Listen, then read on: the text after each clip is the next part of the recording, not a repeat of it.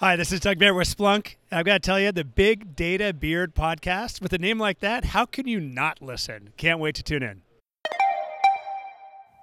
You are now listening to the Big Data Beard.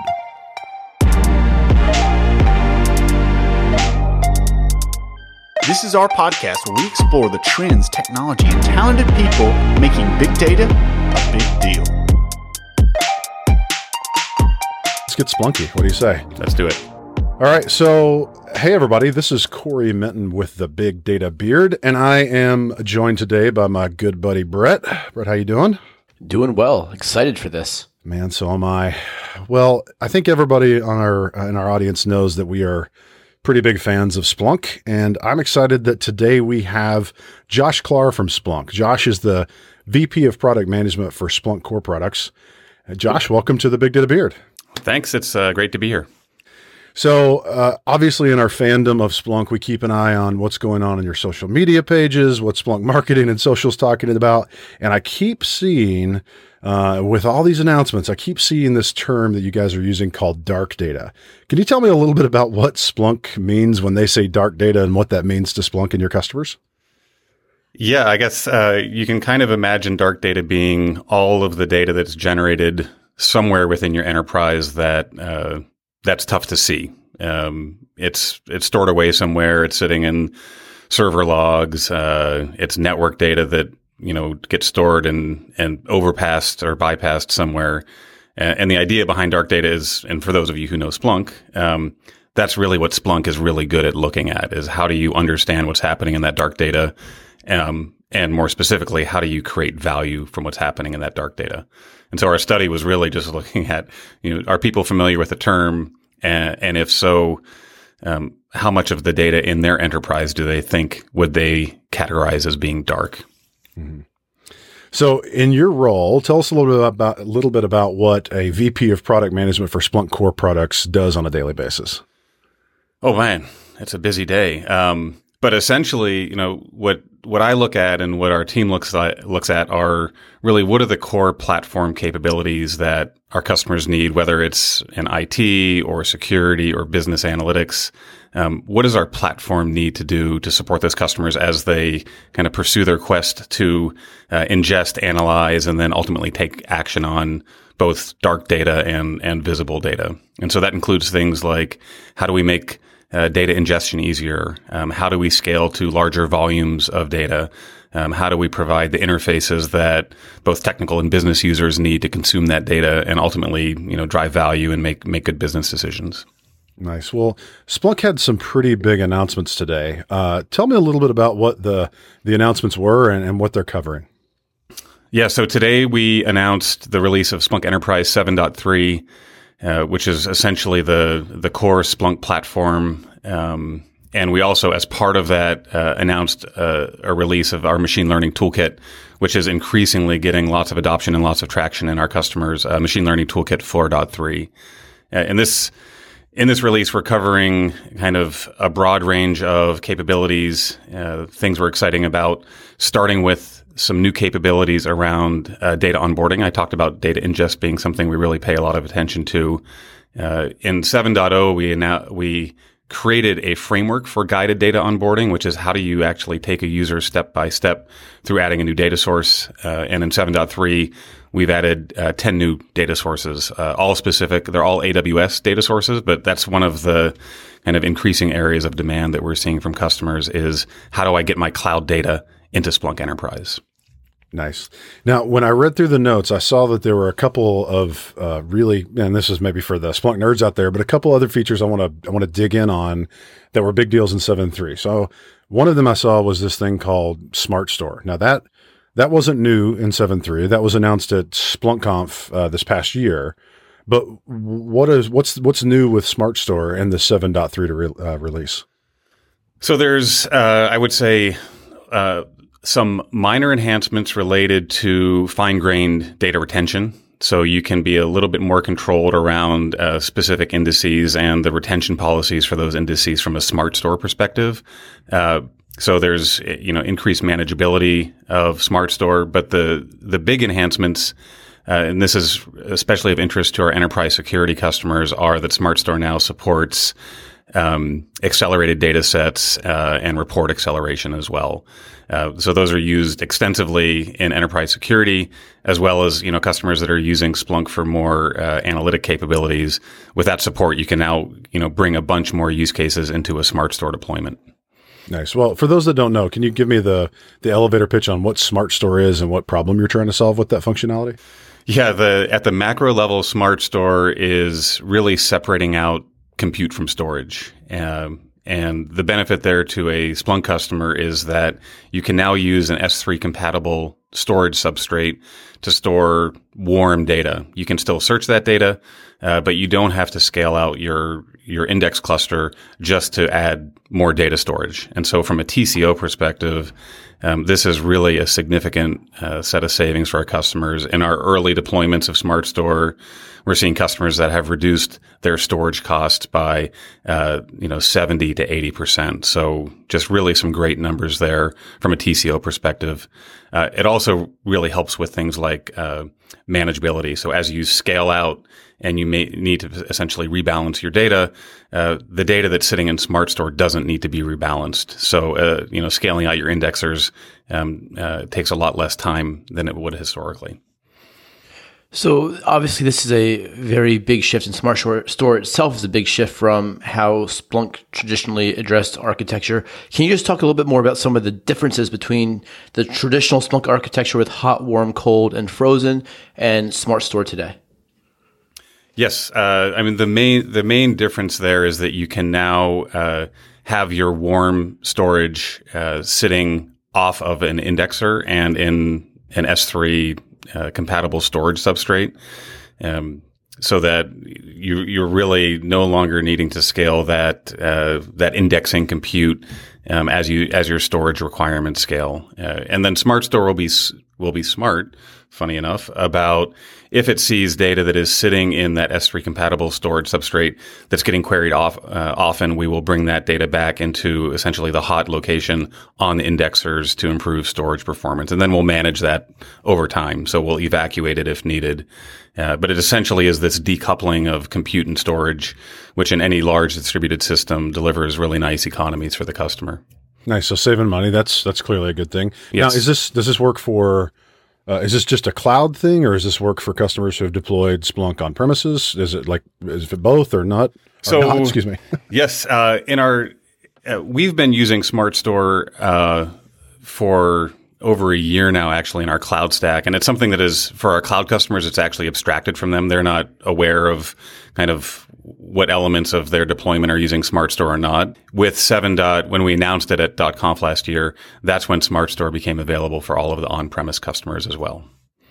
Nice. So some of the other capabilities we saw was this concept of workload management. So workload management has a lot of different contexts for a lot of different people, but what does workload management mean to Splunk in this release? Yes. So another big announcement that we had at .conf last year was that we have added basically support for the creation of resource queues. So some combination of CPU and memory that could be allocated to different workloads. So an example might be, I want to ensure that a portion of the capacity in my cluster is allocated for indexing. And I want, when I'm doing indexing of data and I'm doing heavy load, I don't want that to interfere with potential ad hoc searches that I'm running. So this workload management at its most basic is allowing me to identify a set of users or jobs and what queue that they get access to based on the queries they're running. And that helps us isolate and protect certain resource queues to deliver SLAs for different classes of users and different classes of jobs that are running. So I want to ask about metrics, because we've had Bill Emmett and other folks on to talk about metrics, because I know they were big announcements at Waitomo 2 years ago at Conf, but I saw some notes about metrics here in 7.3. Tell me a little bit about it. Yeah, so metrics has been something we've seen, and you mentioned Waitomo, which is kind of the Splunk Insights for infrastructure, kind of basic infrastructure metric data collection and visualization. So the Metrics Workspace, which has historically shipped as an add-on app that you can get from Splunkbase, now ships embedded within Splunk Enterprise, and within the search and reporting app, there's a metrics tab that you can navigate to, and you can get that metrics visualization and analytics experience kind of out of the box by just installing Splunk Enterprise. So one of the things that is announced with 7.3 is that packaging change, that metrics is just there out of the box. The other thing we've added with 7.3 are a few new metrics types. So we've got counters, which is, instead of just looking at average CPU utilization or disk space left, a counter metric will, within a period of time, actually keep counting how many times an event has occurred. And so that was one of the things that didn't exist before 7.3, but it was one of the most requested metric types for our customers. So we've added counter support in 7.3. We've also added the concept of a roll-up. So a roll-up will allow you to take a metric and aggregate it against one of the dimensions for that metric. And so from a performance perspective, that delivers much better performance for certain use cases that we were seeing with metrics. Nice, yeah. So I'm curious on the, as you look at all the announcements there, we'll get to MLTK in a minute, but in all the announcements for 7.3, which one are you most excited about in terms of the platform? Well, if you're going to prevent me from mentioning MLTK, which we'll talk about in a second. I think that some of the stuff that's happened, I can't pick a favorite. So I have to say, enterprise security support for SmartStore with support for data model accelerations, I think is a really big one. That had been kind of one of the most asked things since we launched SmartStore was, hey, when can I run ES and SmartStore at the same time? In workload management, what we've added is in 7.3, a lot more fine-grained controls. So you could, for example, create a resource queue that says for users that are in this group, maybe they're my security users who are querying this index, you can condition a lot of hierarchical conditions together to give each user and group and use case a specific resource allocation. So the controls are much more fine-grained. And what we're seeing in our larger deployments is the breadth of use cases that customers need to manage just wasn't satisfied by the initial release of workload management. So the level of policy control is just much richer. And we think for our larger deployments, it's just going to really help customers out a lot. All right. So I don't want to stop you anymore. Machine Learning Toolkit. Before we get into the updates, I don't think enough people know what Machine Learning Toolkit is in Splunk. Would you take just a few seconds or a few minutes and tell us what is the Machine Learning Toolkit? Then we can get to some of the big updates because I know there's some exciting stuff here. You bet. So, by the way, I agree with your assessment, and I have made it one of my missions for this year is to really make sure that the market understands how differentiated machine learning is within the Splunk platform. So Machine Learning Toolkit is really, I'll characterize it as two separate components. The first is back-end infrastructure and runtimes for running machine learning algorithms. So Splunk Enterprise ships with or MLTK, our Machine Learning Toolkit. When you install it, it brings with it a Python for scientific computing runtime that has a bunch of machine learning algorithms. And you can access these machine learning algorithms in line with a traditional SPL query. And there are two important commands. The first is fit, which is essentially a model building command. So you can write an SPL query to prepare a data set, and you can say, I want to fit this model using this algorithm to this objective metric. And what happens in the background is Machine Learning Toolkit will build a machine learning model based on the training set that you passed it using your SPL query. The next function that Machine Learning Toolkit exposes in SPL is the apply function. And apply says, okay, now that you've built the model, I want to either go apply that model to score historical data, or maybe I've got new data that's flowing in and I want to apply that model to new data as it flows in. And so it's a traditional machine learning workflow with a data platform and a data scientist looks very different. And the way it works is the data scientist goes to the person who owns the platform. They say, hey, generate me this data set. They ship that data set over to the data scientist who's using some other set of tooling to build their model.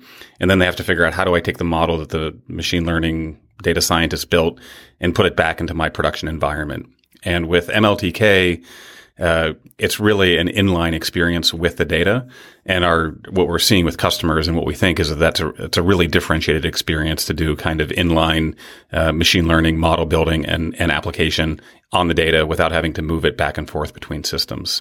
Yeah, that's the fundamental reason why I made that statement early on, was I don't think enough people know about it. When we think about machine learning and the data science process, one of the biggest challenges we hear from people, working on these projects in a variety of ways is, man, it's really hard to get the data organized in a way into a single platform where I can then go, run my models against it. Data scientists spend a ton of time just going through that, data ingestion, data cleansing, exploration to where they finally get to build models. So that's when I agree with like having that platform. But you're saying that you can actually, with MLTK, you can actually take somebody who knows things like Python, like if you're building models in Python, you can actually have that execute in Splunk. Is that right? That's correct. And you can, and we've also built connectors to third-party runtimes as well. So you can, if you want, you can use TensorFlow, or you can use our connector with Spark to build models in those environments as well. And your point about the data prep is exactly like, if you think about the people out there who really know how to use Splunk, what they're doing is they've become really good at data prep on top of machine data. And so what we're enabling them to do with MLTK is become what we call kind of the citizen data scientist. How can I kind of now take those data prep skills and bring machine learning into the mix, and do things like anomaly detection or metric prediction, kind of using the skills I already have within Splunk. So a huge fan of the machine learning toolkit. I'm glad to see that it's the year of MLTK and that we're going to make it even more widespread to everybody. But I think we've kept our listeners waiting long enough. So what's new with 4.3? So with 4.3, the big thing that we're showcasing, and there will be a series of these that come out in 4.4 and 4.5 as well, are what we're calling smart assistants. And what we've launched with 4.3 is a smart forecasting assistant. And this actually is the other half of MLTK, which is the user experience component of it. And if you think about the way machine learning, the workflow of machine learning works, is there's kind of a data preparation stage, there's a model training phase, there's a model deployment phase, and then there's ongoing model management. Is the model working? Are different versions of my model, version A, version B, version C, which gives the best predictive outcomes? Do I need to retrain my model as new data comes in? What these smart assistants do is they actually walk the user through step by step in a visual way. Give me the training set for the data, pick the metrics you want to predict, pick the holdback period for model building, generate and evaluate model performance, and then ongoing model management around how often do I want to retrain the model? How many different versions do I want to compare? What are my metrics for figuring out if a model is good or bad? All of these capabilities are now built into these smart assistants that essentially walk that Splunk user who wants to build a machine learning model through the entire process and the entire workflow of being a data scientist.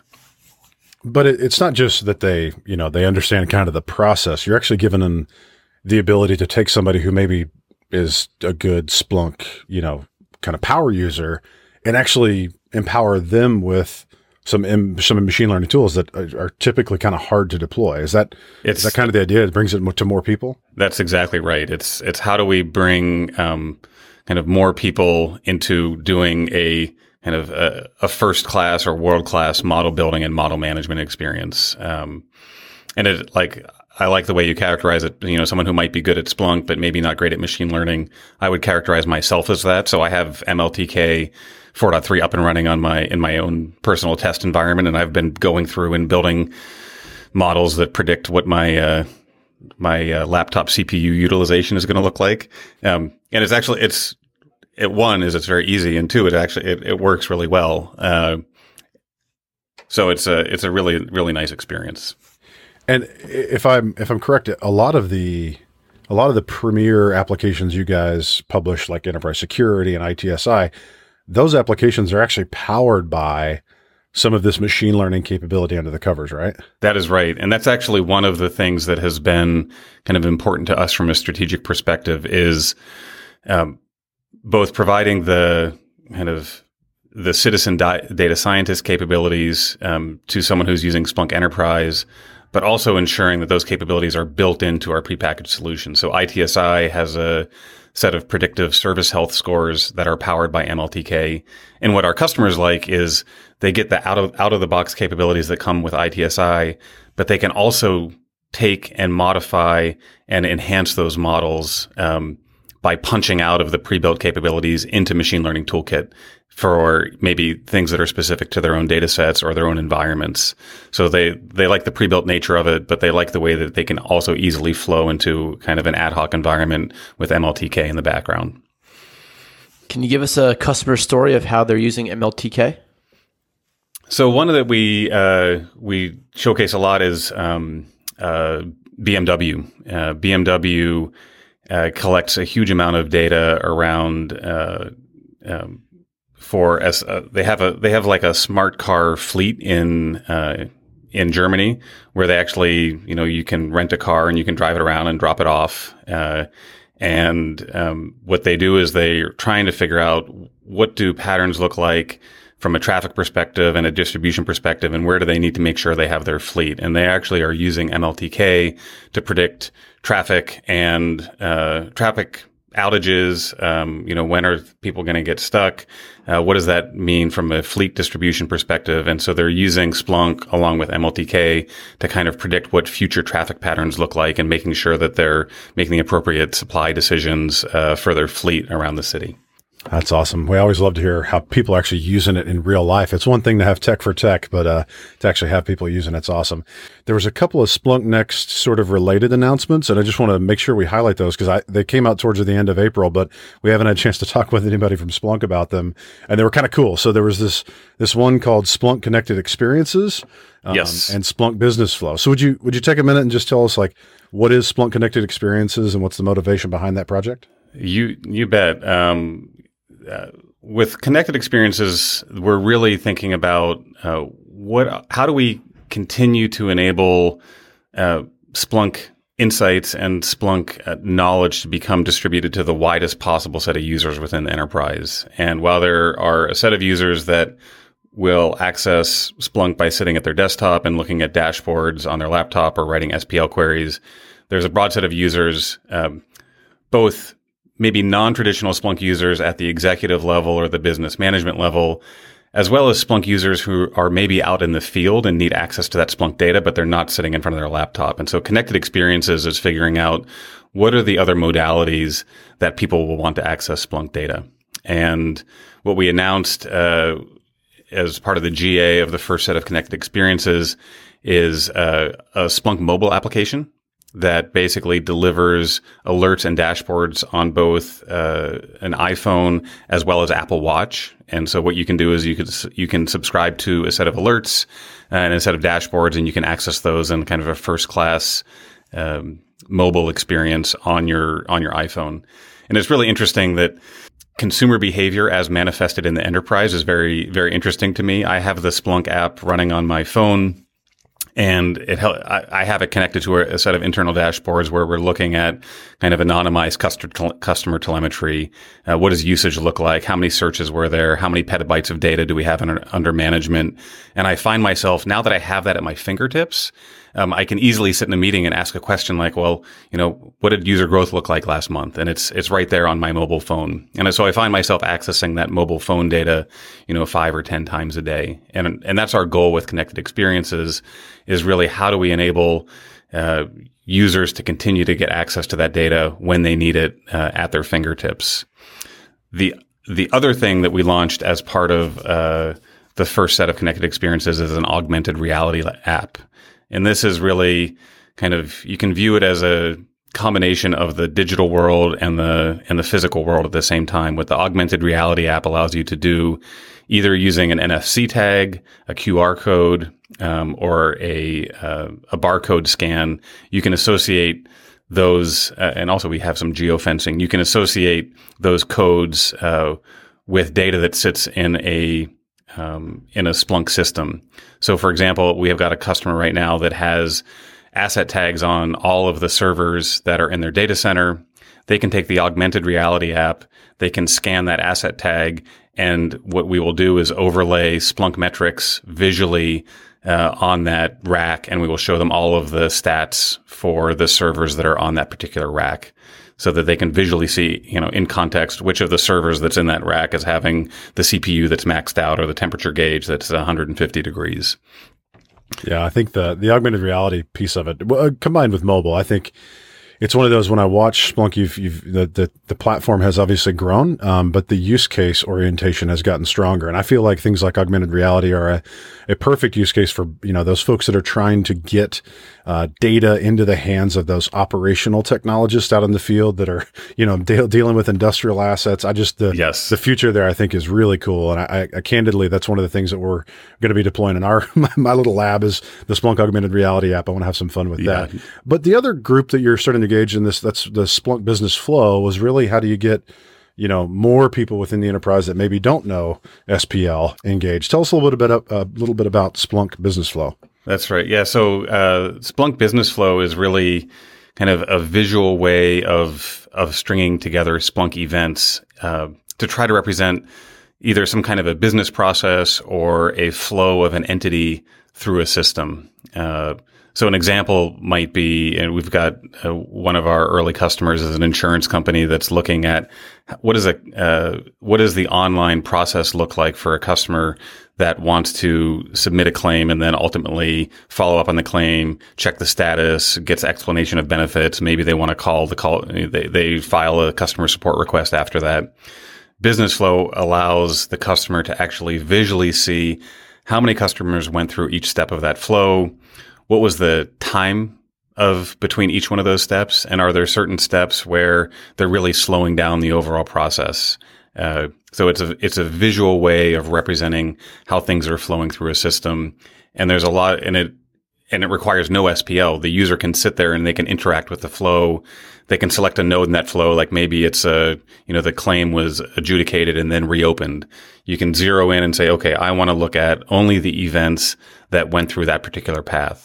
And maybe I want to look at the attributes, who was the claims adjuster, who was the provider, what was the claim type, and are there certain attributes that are kind of leading to this either desirable or undesirable path in my business flow. So it's a really nice visual interactive way of interacting with Splunk data in a way that I think has typically been hard. Splunk is hugely powerful, as you guys know. You can ask any question of it, but you need to have some level of training on how to appropriately construct the queries. And Business Flow is allowing you to, we're constructing the queries on your behalf by allowing you to visually interact with that flow data. So we're about 8 months into Splunk Next. That was announced last conf. What's next for Splunk Next? What's next for Splunk Next? Good question. I love that, by the way. What's next for Splunk Next? It just rolls off the tongue.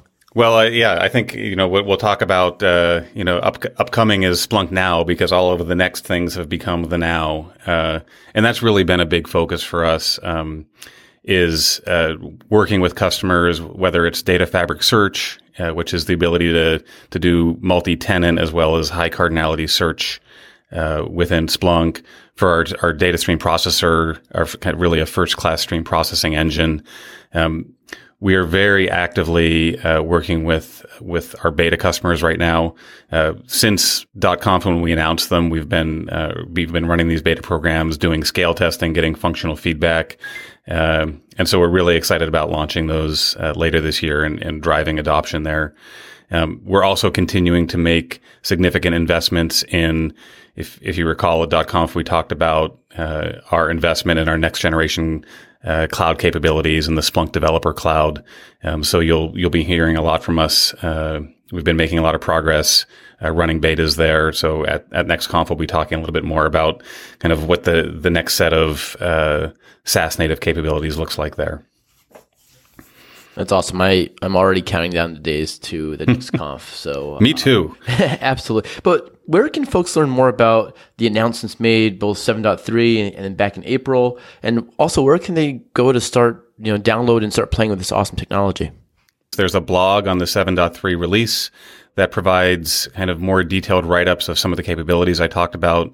As of the release today, the bits are now available for download on Splunk.com to get the latest Splunk Enterprise, as well as the latest MLTK is available on Splunkbase. Nice. Well, I know folks are going to be excited to take advantage of all of the innovation your team is driving. And frankly, I'm excited to go download 7.3 today and get playing. But I wanted to talk about the fact that we are only about 5 months away from SplunkConf. Now, that's Splunk's annual user conference that takes place this year in October out in Las Vegas. For those that haven't been to SplunkConf, tell the audience why SplunkConf is so darn cool and why they just have to be there. Oh my gosh. I can't wait for it as well. Last year was my first conf. So that was super exciting for me. What I found to be most exciting about it is just like the energy from Splunk users and Splunk partners. This is really like a coming together of people who I think they love the product as much as we do. They get value from the product every day, and the amount of sharing and interaction in terms of learning from your fellow Splunkers, getting to meet the product teams that are working on the next generation of capabilities, and kind of interacting and seeing all of the cool stuff that other people are doing with Splunk is it's super exciting and invigorating. Just kind of the community aspect of it. Like I found it to be like just very, very energizing. Yeah, I couldn't agree with you more. I think this year will be maybe my 7th conf. And every year it gets better and more awesome. As you said, the community gets more vibrant and engaged. So big fan. That is happening October 21st through the 24th at the Venetian Hotel in Las Vegas. And you can register at conf.splunk.com. Well, Josh, it's been super fun to chat with you today about all the announcements from 7.3 and frankly, some of the great innovations that Splunk is driving across the platform over the last few months. And I know there's going to be some more exciting stuff ahead as we look forward to Conf. But I want to shift gears here and I want to have a little fun in a section that we call Rapid Fire. We've learned a lot from our guests about big data, but now it's time to get a bit personal. In a segment we like to call Rapid Fire. Pew, pew. Josh, what is the latest book that you've read that you would recommend to our listeners? Wow, that's a good question. I have to admit, I am not a huge business book reader. What I find is usually if I get past the first chapter, I feel like I've gotten the gist of business books. So I'm more of a fiction reader. My current favorite author is a guy named Anthony Doerr, and the book that I read by him most recently is called All the Light We Cannot See, and it is my favorite book of all time. Wow, that's a strong endorsement. Yes, it really is. It's like I've never done this before. I finished the book and I was so upset to have finished it that I read it again. That's awesome. Like actually, right after. I agree with your assessment, though, what you said about business books. It makes me insane whenever like you said, you get through a first chapter, you're kind of invested in it, and you're like, oh, this dude's going to droll on about the same thing over and over. I'm a huge fan of there's like a Get Abstract site where it gives you like the 2-page PDF summary of business books. That's the only way I'll read a business book nowadays.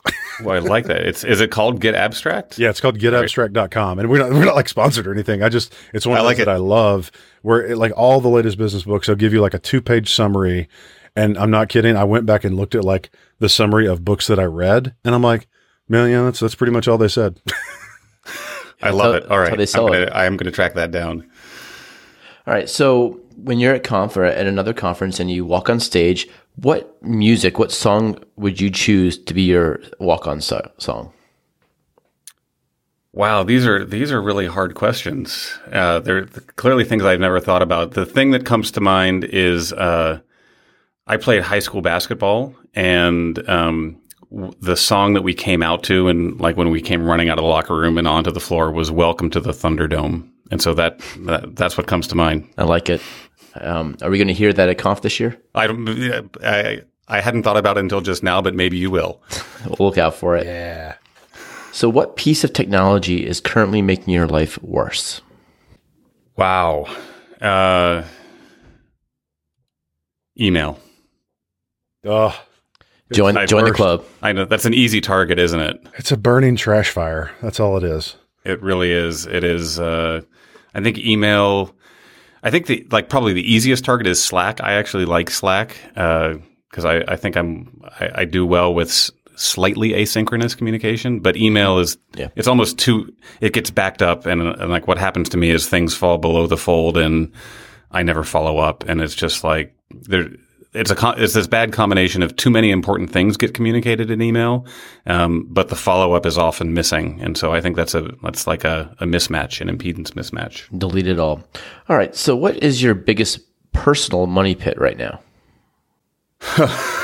There's a lot of dudes around Splunk that have really good car habits. I know that. Oh my goodness. I don't know if I want to answer this question, but I will. My wonderful wife, who is like honestly my hero, she started a nonprofit 20 years ago, and it's a nonprofit that goes into under-resourced communities, and it's a high school program that teaches high school kids. It basically teaches them entrepreneurship as an elective class, and slowly through the process of teaching them entrepreneurship, gives them a better sense of self-identity, gives them academic skills, and ultimately the program gets them into college. So just like a fantastic program. She grew it into a national program, but in the process, she worked really, really hard for 20 years. And she just retired. She just stepped down as CEO from this organization that she runs, which is called Build. I'll give it a plug. You can find it on build.org. But as a result, she has a lot of time on her hands, and the time that she has on her hands seems to be spent shopping for things, either like dog toys for the new dog that we got, or new pillows for the couch. I came in one day and there were like 50 pillows on our living room couch that she had bought because apparently we need a lot of pillows. So my money pit right now is that she has too much time on her hands to go shopping. When she starts buying pillows for the dog, that's when you need to take the step. Oh, yes. We have several of those. There you go. All right. So moving on, what show are you currently binging on right now? Oh, yeah. I think I'm probably the only person in the world that has not watched Game of Thrones. And actually I have avoided all TV binging, and what I watch the Warriors. I'm a Warriors basketball fan, and so that's a good thing to be right now. And then I subsequently watch SportsCenter after I watch the Warriors game because I want to watch highlights of the game that I just watched. So those are like those are my TV vices. Well, they're looking good right now. And then lastly, where's the next interesting place that you're going to travel to? This summer we are doing a family trip to South Africa. So that is I think that's going to be a pretty amazing trip. A combination. We're going to Johannesburg, Soweto, Cape Town, doing a safari, and so that will be probably a bucket list experience for us. Yeah, that sounds amazing. I'm a huge fan of travel and taking the family with you. So have fun. And I tell you what, Josh, it's been really cool to hear from you about the announcements Splunk made today and over the last few months.